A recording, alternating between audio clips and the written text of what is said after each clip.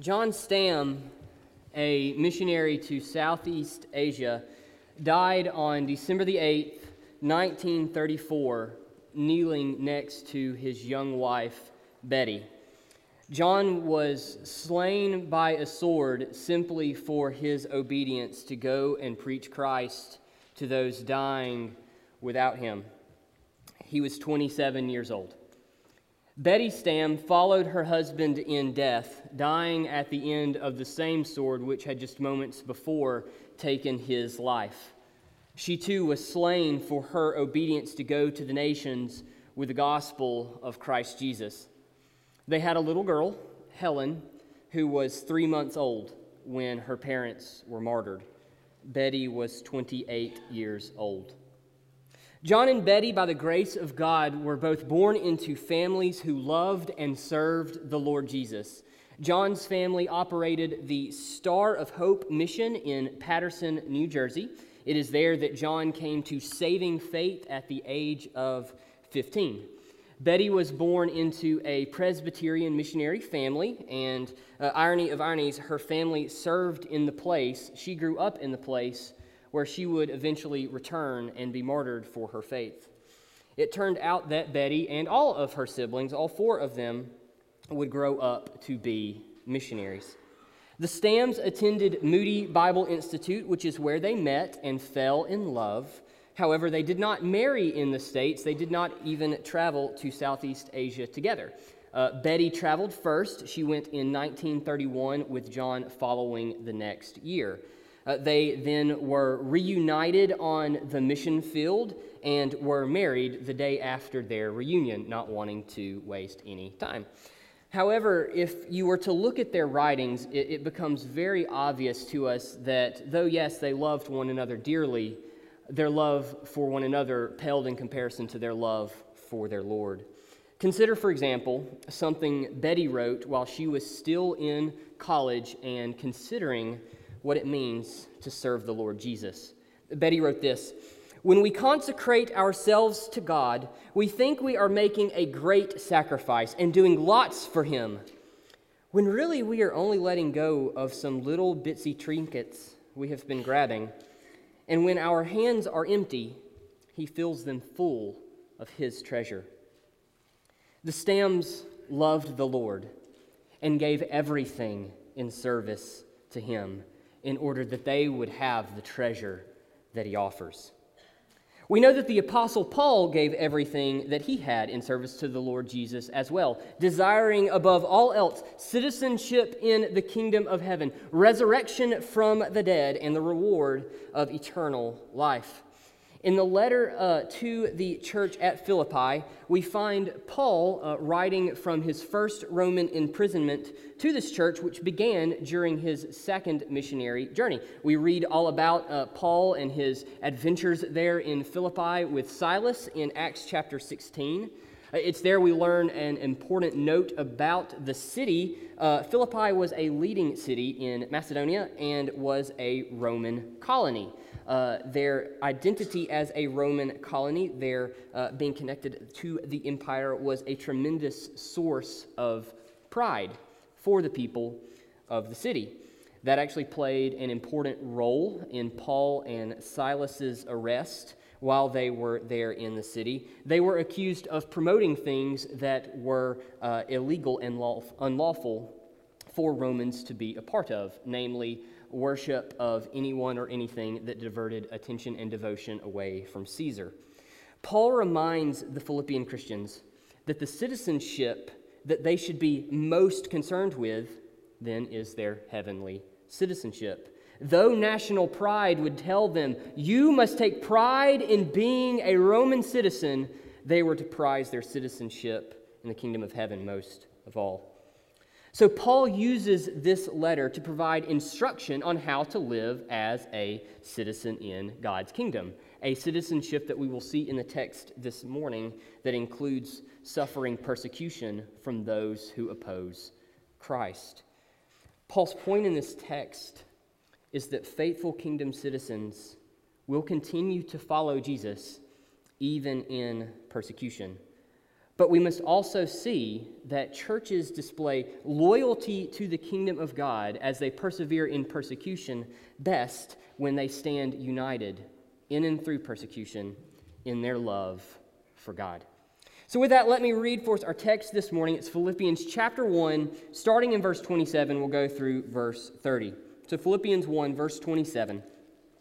Only let your manner of life be worthy of the gospel of Christ, so that whether I come and see you or am absent, I may hear of you, that you are standing firm in one spirit, with one mind striving side by side for the faith of the gospel, and not frightened in anything by your opponents. This is a clear sign to them of their destruction, but of your salvation, and that from God.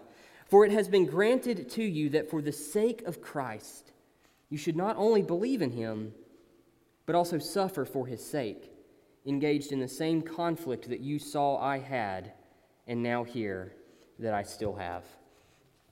So to this point, Paul has been giving the church an encouraging update on his situation as a prisoner in Rome.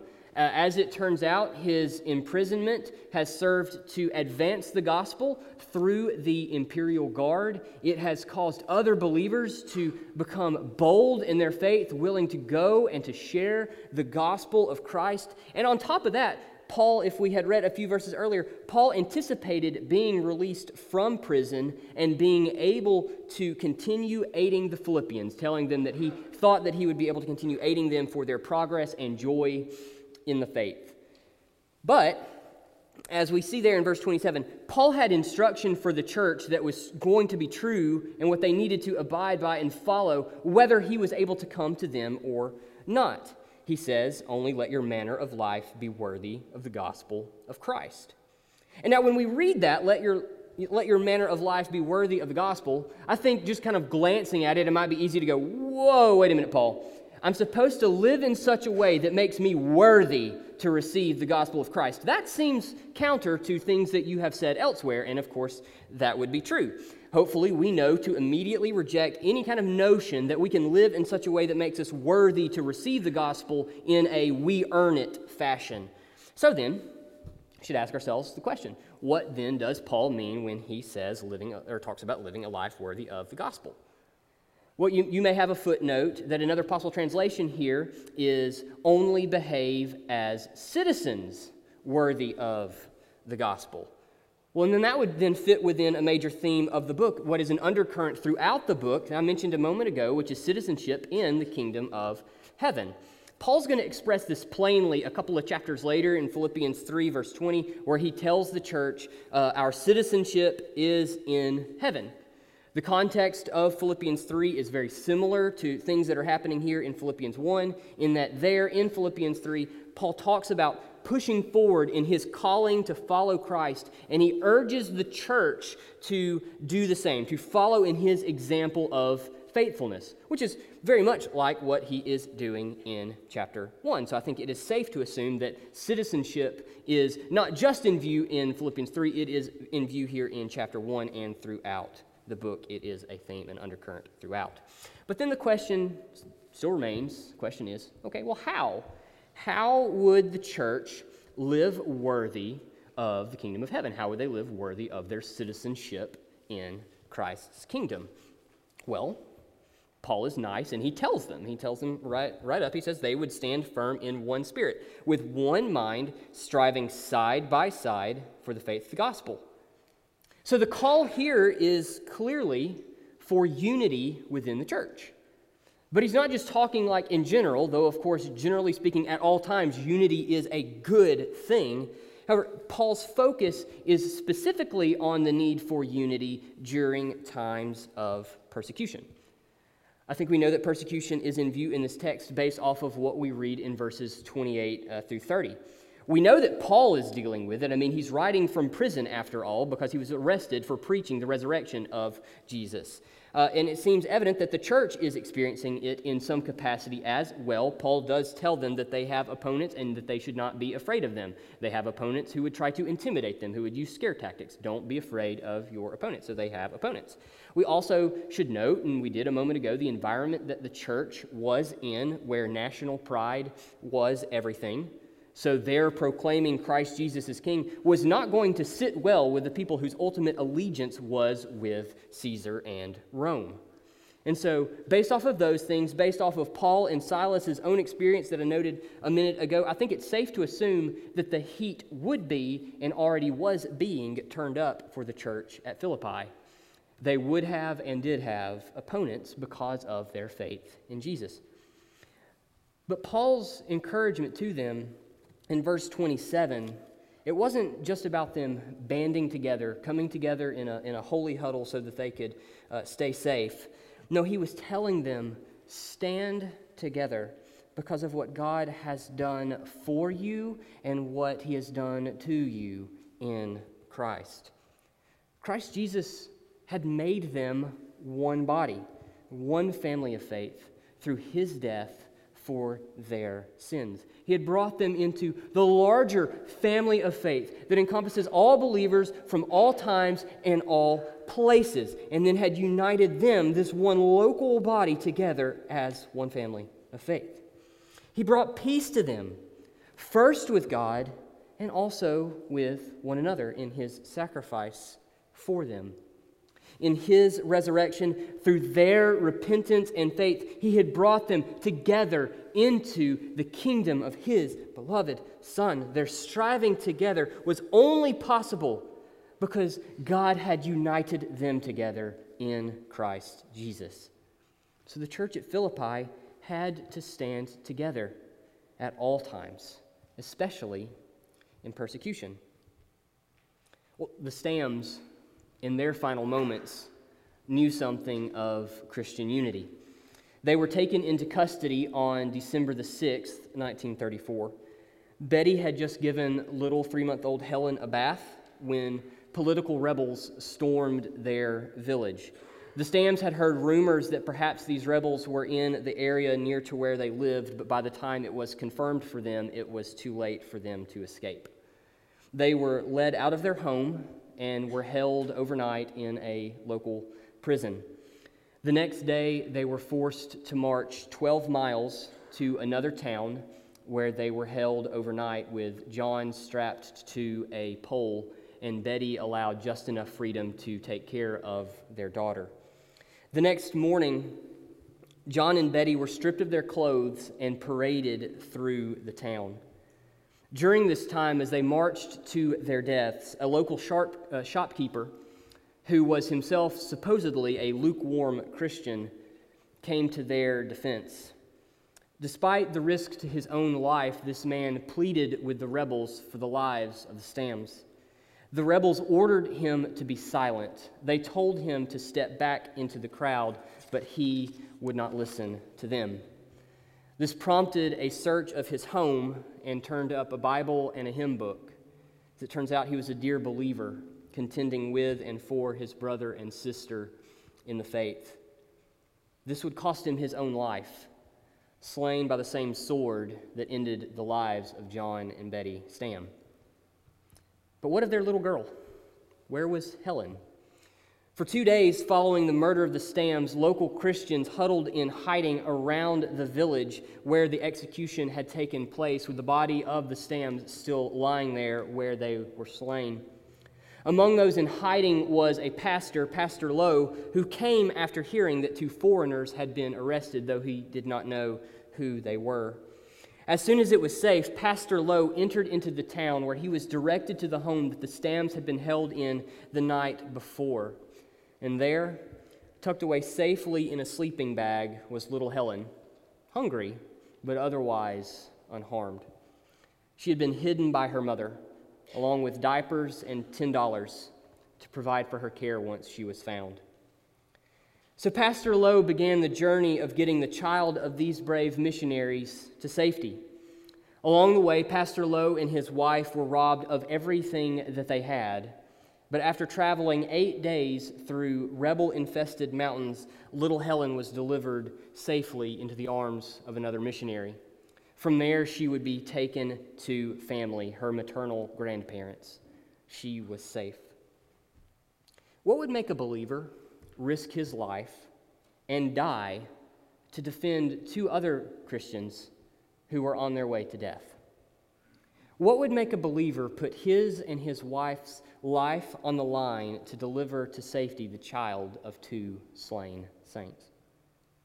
Is it not the love of Christ? Is it not from having been united together within the one family of faith? We know that the church at Philippi, like any church, was not without its problems. We know at Philippi that you had 2 women, Euodia and Syntyche, who were at odds with one another. We read about this in Philippians 4, where Paul urges them, come to an agreement. Lay aside your differences. I need you to come to an agreement. Resolve what is between you. And I think this takes us back to what he's saying in Philippians 1:27. In fact, I tend to think that what happens in Philippians 1:27 is probably informed by that situation that he knew about within the church. And so he tells them, believers do not need to be striving against one another. We need to be striving with one another. The bond that we share isn't over something temporal, like a sports team or our political affiliation. We are united under the banner of the eternal kingdom of God. We are fellow citizens and heirs in His kingdom, all because Christ Jesus shed His blood for us.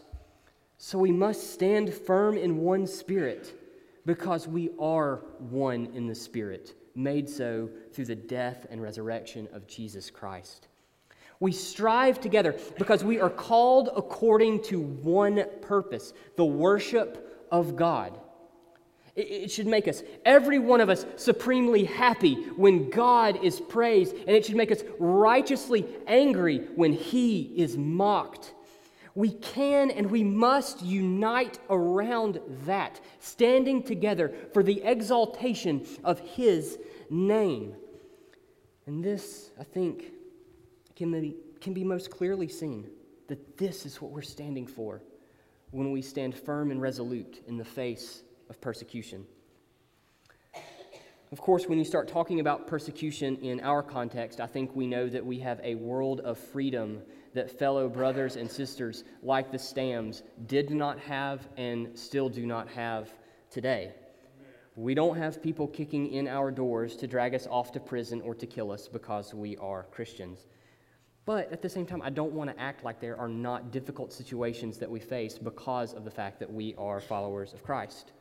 It could be the believer who loses their job or gets passed over for a raise or a promotion because their faith in Christ led them to turn down the superior who is asking them to engage in immoral business practices.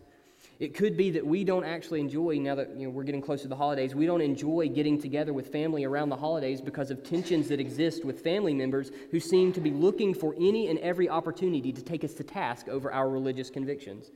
What about our students who daily enter into an environment where the presumption is that God is a myth and the teachings of the Bible, particularly on matters of sex and sexuality, though not limited to that by any stretch, are hateful and they are bigots for believing it? We should think of our professors that enter into that same environment as well, whose jobs are on the line with the things that they say. I'm sure we could come up with a litany of other incredibly difficult situations, and we should not diminish that. We may not experience much in the way of physical persecution, but verbal attacks that leave us wounded mentally and emotionally should not be overlooked. They hurt all the same. Having said that, I think we can agree that we have a certain degree of peace and stability, particularly in this area of the country, that believers in other parts of the U.S. and certainly around the world do not have. I want to draw your attention for just a moment to the Martin family. For those of you who are newer, we sent out a family to plant a church in Portland, Oregon in 2014. Justin Martin, his wife Chandra, and their children. Their church Remedy City meets in a movie theater, which, while it is a cool experience, is not ideal to host a worship service in week and week out. So they have been looking for a better place to meet, a better, more convenient space to meet in. However, what they found is that whenever someone finds out that they are a church, they are then not willing to work with them. They will refuse to work with them simply on the basis that they are a church. That's unfathomable to us, right? And I hope that this serves as a reminder of our need to continue praying for the Martins and Remedy City Church in the difficult work that they are engaged in. But that's not something that we experience, right? We have a building we show up to every Sunday and worship unhindered, unimpeded. So then, let me ask, what does it say when believers who are able to worship and serve together without fear from attack from the outside community continually pick fights with those who are inside our walls? Think about the things that cause division in churches. Our political opinions, our opinions for how to spend budget dollars, our opinions on non-essential theological points, our opinions on worship style, our opinion on programming, and so on. And what happens is we then create tribes within the family of faith, and we plant flags on one side of an issue or the other, drawing lines in the sand that determine whether or not I will fellowship with a fellow citizen in the kingdom of God. We get upset and assume ill intent over innocent comments, but instead of speaking with a brother or sister to simply clear the air, we hold grudges and harbor bitterness. But do we ever stop and ask ourselves, what are we accomplishing through this? Does this serve to promote the spread of the gospel, or does it hinder it? We have great freedom to work openly for the glory of Christ Jesus. But then we get sidetracked by dissension. The love of God for us in Christ Jesus is a radical love that is inconceivable in the me-first world that we live in.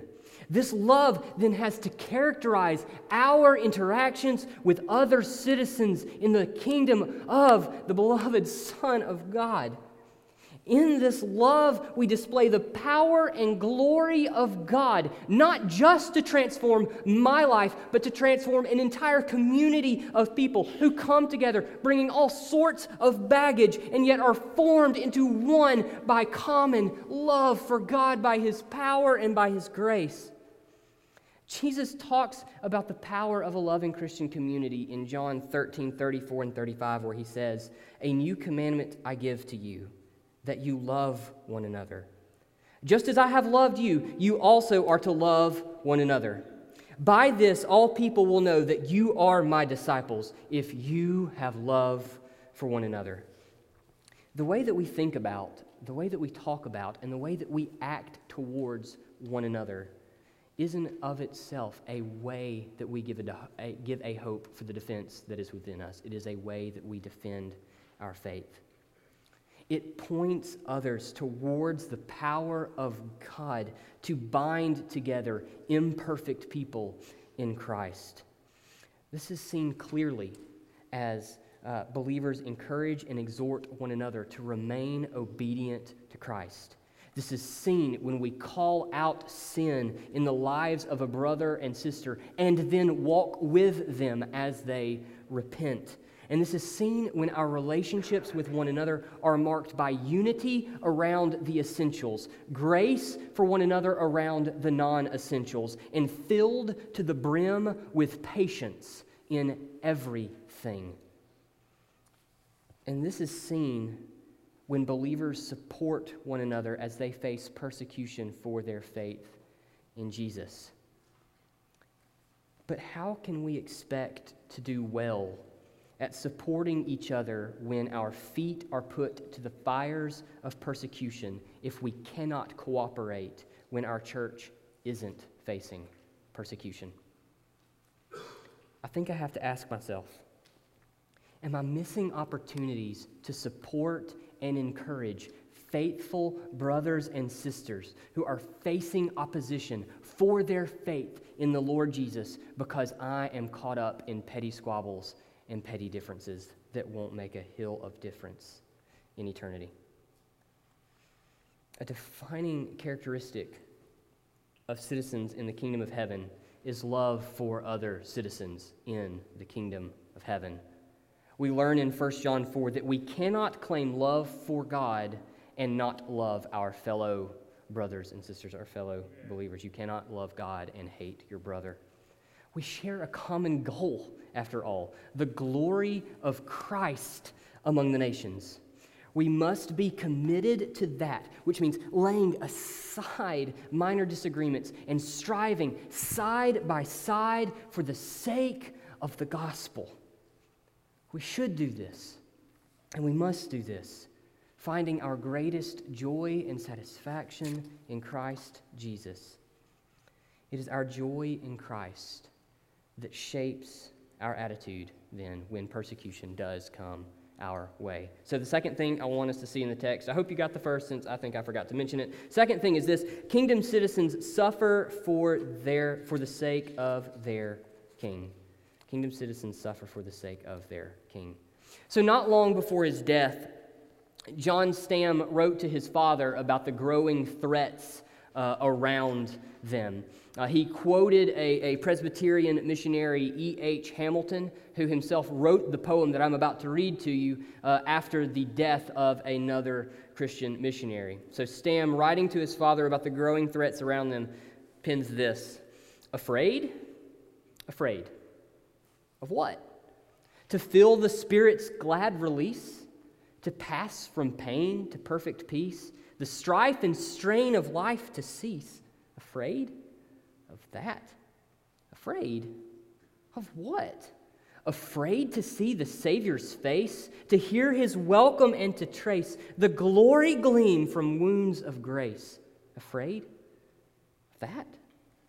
Afraid of what? A flash, a crash, a pierced heart, brief darkness light, O heaven's art, a wound of his a counterpart. Afraid of that?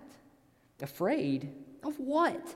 To enter into heaven's rest and yet to serve the Master blessed, from service good to service best. Afraid of that? Afraid of what? To do by death what life could not, baptize with blood a stony plot, till souls shall blossom from the spot. Afraid of that? In verse 28, we pick up with Paul calling the Philippians to not be frightened in anything by their opponents. So striving together, working side by side for the cause of the gospel, they could not allow the efforts of those whose anger burned against them to cause them to fear. They should not be intimidated by scare tactics. They should expect opposition. And so the root of Paul's exhortation here, he makes it clear in verses 28 and 29. He says, believers do not need to fear persecution because of what it does and where it is from. Paul says this is a clear sign to them of their destruction, but of your salvation, and that from God. Those who opposed the church at Philippi were, in fact, in opposition to Christ Jesus. Though they may torment and harass the Philippian Christians, though they may throw them in prison as Paul was in prison, though they may strike them dead, this did not lead to glory for their persecutors. It was evidence of their rejection of the lordship of Jesus, and they would be judged rightly by him. On the flip side, Paul says persecution for their faith was actually evidence of the Philippian Christians' salvation. And then he says, and that from God. Okay, Paul, so what is from God? Is it the salvation? Is it the evidence of salvation, the persecution? Well, I think Paul shows us here that the answer is yes, all of the above. Consider verse 29. For it has been granted to you that for the sake of Christ you should not only believe in him, but also suffer for his sake. So it has been granted to you that you should believe in him. And it has been granted to you, you have been allowed to have, it has been given to you, belief in Christ Jesus for his sake. Also, it has been granted to you, it has been given to you, you have been allowed to have sufferings for his sake. It's a both and. Regarding salvation, this has the same air about it as does Ephesians 2:8, which calls salvation a gift from God. What Paul shows us here is that God not only supplies us with saving faith, but also gives to us sufferings. And both are for the glory of Christ Jesus. James points to God giving trials, among them persecution, when he says in James 1, verse 12, "Blessed is the man who remains steadfast under trial, for when he has stood the test, he will receive the crown of life." A couple of verses later, in verse 17, he says, "Every good and every perfect gift is from above, coming down from the Father of lights." The testing of our faith is a good gift from a loving Father, says James. And in making this point, it seems he is remembering and echoing the words of the Lord Jesus from the Sermon on the Mount that we will have heard here very, very recently. Matthew 5:10, "Blessed are those who are persecuted for righteousness' sake, for theirs is the kingdom of heaven." Peter speaks to this as well when he says in 1 Peter 4:12-13, "Beloved, do not be surprised at the fiery trial when it comes upon you to test you, as though something strange were happening to you, but rejoice insofar as you share Christ's sufferings, that you may also rejoice and be glad when his glory is revealed." In fact, we find evidence for this all over the New Testament. I'll give you a couple of verses. I'm not going to read them, but I would encourage you to write them down, look them up later. Romans 5, 2-5. Hebrews 10, 32-37. And 2 Thessalonians 1, 3-12. Persecution for faithful obedience to God, while not fun or enjoyable, is a good and precious gift of God's grace. By it, he is refining our faith and allowing us to share in the sufferings of Christ Jesus. Our suffering for the sake of our King proves our citizenship in his kingdom. It is a marker of salvation. We are counted worthy of suffering just as Christ our Lord suffered. What a wonderful encouragement that should be. God takes something terrible, horrific even, and he uses it for our welfare, for our good. It's by grace, then, that we persevere through suffering, and only by the grace and power of God that we persevere through suffering. And through it, we see that he is working through persecution to reveal to us our sins, our ultimate dependence on him for life and breath and every good thing. And we see him work in the lives even of those who are our persecutors, calling them to saving faith. When we walk through the fires of persecution, persevering in the faith that saves, it can only serve to bring us closer to the Lord, and it assures us all the more of the salvation that we have found in him. And so considering these things to be true, I think we should ask ourselves, am I living just to keep myself and my family as comfortable as possible? It's all too easy to fall into the chase for the American dream, spending all of our time in pursuit of the things that will make us the most comfortable. Career success becomes our first priority. Our goals for our children center on their being the best at whatever they do, and we gather more creature comforts than we will ever know what to do with. Meanwhile, we go out of our way to avoid situations and conversations that make us uncomfortable. And I don't mean that as a condemnation of wealth or of having hobbies or having a career that you enjoy. But I think that we have to ask ourselves some questions about what is behind the choices that I make every day.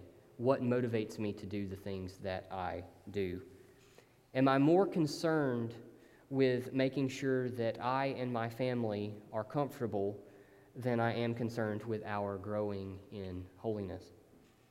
Do I give myself to the pursuit of comfort because I have bought into the idea that suffering, persecution in particular, is a cancer that should be avoided at all costs.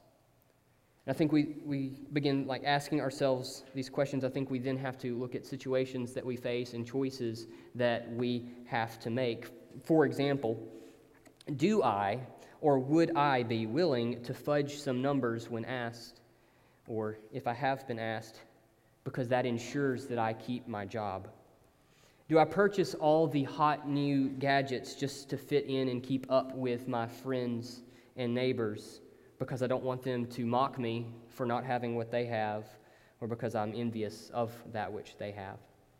Do I avoid sharing the gospel with my coworker or my neighbor for fear that they might reject me, for fear that they might mock me, for fear that they might spread hurtful things about me? Do I find myself passing up difficult opportunities, things I know will be difficult, to serve Christ on the basis of, well, I just don't feel called to that, when it's not really about calling at all, but it's because it would be hard to be obedient, and that would make us uncomfortable? The Scriptures are quite clear. Suffering and persecution in particular are means of God's grace to His children. They are means by which God is refining and maturing you as a citizen in His kingdom. We may not seek it out, and I'm not even arguing with you that you should, but we should readily put ourselves in situations where it very well may come. Let me ask, what would happen if being uncomfortable just didn't bother you? How might you work to advance the kingdom? Would I pick up my family and move them to serve alongside church planters in a difficult and dangerous setting? Would I speak the words of truth to people in my life who are most adamantly against the gospel, who are most adamantly against Christ Jesus? Be they friend or family or neighbor, not being concerned with what may happen to the relationship as a result, and being more concerned with their souls? Would I devote more of my resources, my time and my finances, to seeing the gospel preached in the darkest corners of the globe? If an honest assessment of your life reveals that comfort is your number one priority for you and your family, you need to repent, for this is sin. Your ultimate devotion cannot be to your comfort. So take time, pray, seek, and look for opportunity to forsake comfort in service to Christ Jesus. I'm reminded of what Danny Akin, he's the president of Southeastern Baptist Theological Seminary, says, our prayer should not be, Lord, should I go, but instead, Lord, why should I stay? When we are persecuted, we are blessed. We are sharing in the sufferings of our Lord. He endured the scorn of an entire nation, even as He hung on the cross, bearing God's wrath against sin. He knows suffering. He knows persecution, and He invites us to join Him in it because it serves the purpose of furthering His kingdom, a kingdom that is now and a kingdom that will be fully when He returns to fully and finally establish His reign. It was this glorious hope in Christ that drove the Stamms to risk everything for their king. You see, while missionaries were being urged to retreat and to come home due to the rising political threat, John Stamm would have none of it, writing, "If we wait till all is peaceful, how shall the present suffering generation hear the gospel? We have an unalterable commission from Him who gave His life for us." Matthew 28:18 and 20. The words of a great military leader in this connection gives us the true perspective. Look to your marching orders. How do these read? The Stamms understood what I am afraid that I have often forgotten. We're not living in peacetime. This is wartime. Persecution makes that evident. The Stamms' obedience led to their death. But their deaths galvanized others, stirring their hearts to lay aside comfort, to go to the mission field in service to the one true King. It is still wartime, and Paul makes clear who our enemy is in Ephesians 6:12. He tells us that our battle is not with people, not flesh and blood, who are all image bearers of the eternal God. Our battle is against the spiritual forces of evil in the heavenly places, who have taken captive sinful men in and through their sin. This means that we cannot waste time chasing after the false comforts that are promised by the American dream. The time is now. Dive headlong into the deep end of the swimming pool. Strive to see the name of Christ exalted with everything that you've got. You will lose your little bitsy trinkets, but you'll gain the treasure troves of heaven stored up for faithful saints that He's ready to deliver into your hands. But Paul makes clear in this text that our striving for Jesus' exaltation is not an individual mission. It is the mission of the church. We may play different parts and we may have different individual experiences, but we are all in this together, standing firm and striving side by side for the sake of the one true King.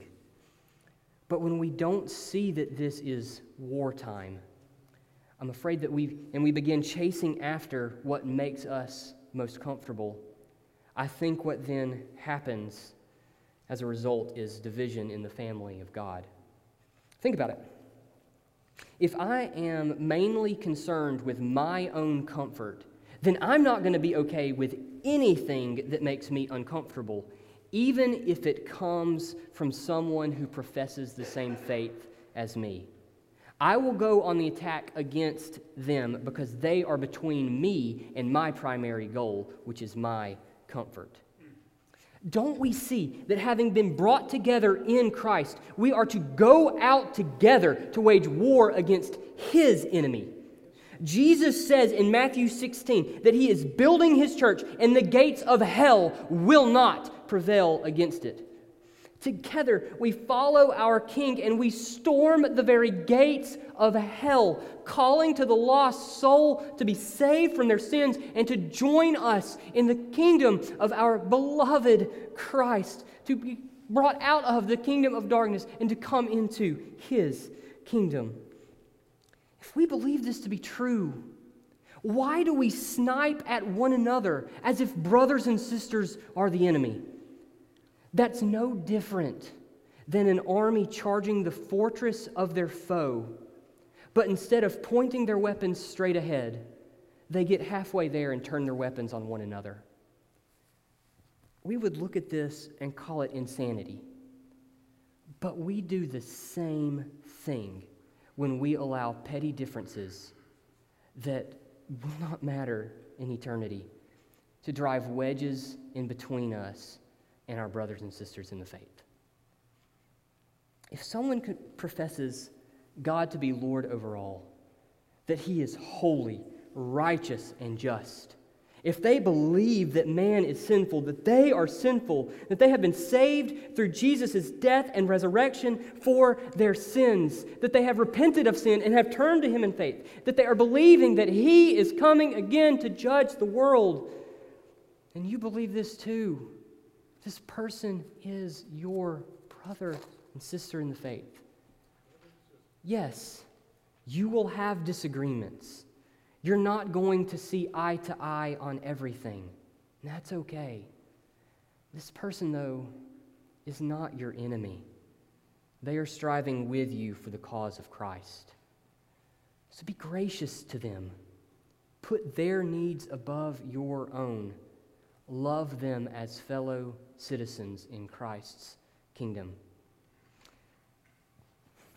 Where grace and patience is lacking in your relationships with other Christians, especially in this body, I would urge you, repent and be reconciled one to another. And I think making this connection should also drive us to pray for our persecuted brothers and sisters around the world. There are churches who at this very minute are risking their lives and freedoms in service to Christ simply by gathering as we have. You may have heard in the news recently or over the last several years about Asia Bibi, a Christian woman in Pakistan. Asia was in prison and away from her family and her young children for the past 9 years because of an alleged insult toward Muhammad. If found guilty, the only punishment on the books for such a crime in Pakistan is death by hanging. Fortunately, she was recently found innocent by the Pakistani Supreme Court, who overturned the rulings of lower courts. But even then, there has been an outcry for her death. I just read a couple of nights ago that though she was released from prison this last week, there are extremist groups who have vowed to see that she dies. Not all of our brothers and sisters escape situations like this with their lives, and even then she has not yet escaped with hers. But in our comfortable culture, do we really ever think to stop and pray for them? I'm ashamed because I don't do this. I don't ever stop to think to do this. So, church, we ought to pray for the Lord to strengthen them, to strengthen their spirit, that they would persevere in their faith. That we would pray for the Lord to meet their needs when persecutors take away the basic necessities that we so often take for granted. And that we would pray for the Lord to move through their steadfast obedience to reach the lost, to reach even their persecutors with the gospel of Jesus Christ. So, church, may we be united in our common love for Christ, who shed his blood for our sins, who died, who was resurrected, and who is coming again one day for the faithful saints. May we forsake comfort in pursuit of God's glory, looking ahead to that day, knowing the glory that will be had in that day is far greater than anything that this life can offer us, and dive headlong into service to our King, whatever that may bring. And may we remember our persecuted brothers and sisters in the faith, praying that God would strengthen them and work in them to reach countless others, drawing them into his kingdom that they could be sent out to for his glory. Let's pray. Father God, we thank you, Lord, that you give us the ability to gather, that we are able to come together in peace and stability and worship you, the one true God, who is glorious, who is wonderful, who is mighty, who is all-powerful, who is sovereign over everything. And Lord, we acknowledge that you are sovereign and working even in and through persecution. And so, Lord, this morning we do lift up our brothers and sisters around the world who don't have the freedom that we have experienced this morning to just gather and read your word and sing praises to you, whose very lives are on the line just by virtue of their identifying themselves with you. But Lord, they do that because they know the joy and the hope that they have, that you have identified yourself with them. You have called them your own. So Lord, strengthen them. As they face persecution, as they hurt, as they struggle, Lord, give them their needs. Give them bread, give them water, give them shelter. Provide for them, but God, ultimately give them the strength to persevere whatever comes their way. Lord God, may we recognize that with the freedom that we have, there is no time for infighting. There is no time for backbiting. Lord God, forgive us where we've done this. And Lord God, bring us into reconciled relationships with one another, that we, oh Lord God, may move forward into this community, state, nation, and world with the gospel of Jesus Christ, begging and pleading with the lost to come to saving faith in the name of your Son. You, Lord, are glorious. You alone can do these things. You alone have done these things through the cross. An instrument of scorn, you, Lord, have turned into an instrument of victory. You're wonderful, Lord. We love you. We thank you. Pray this in Jesus' name. Amen.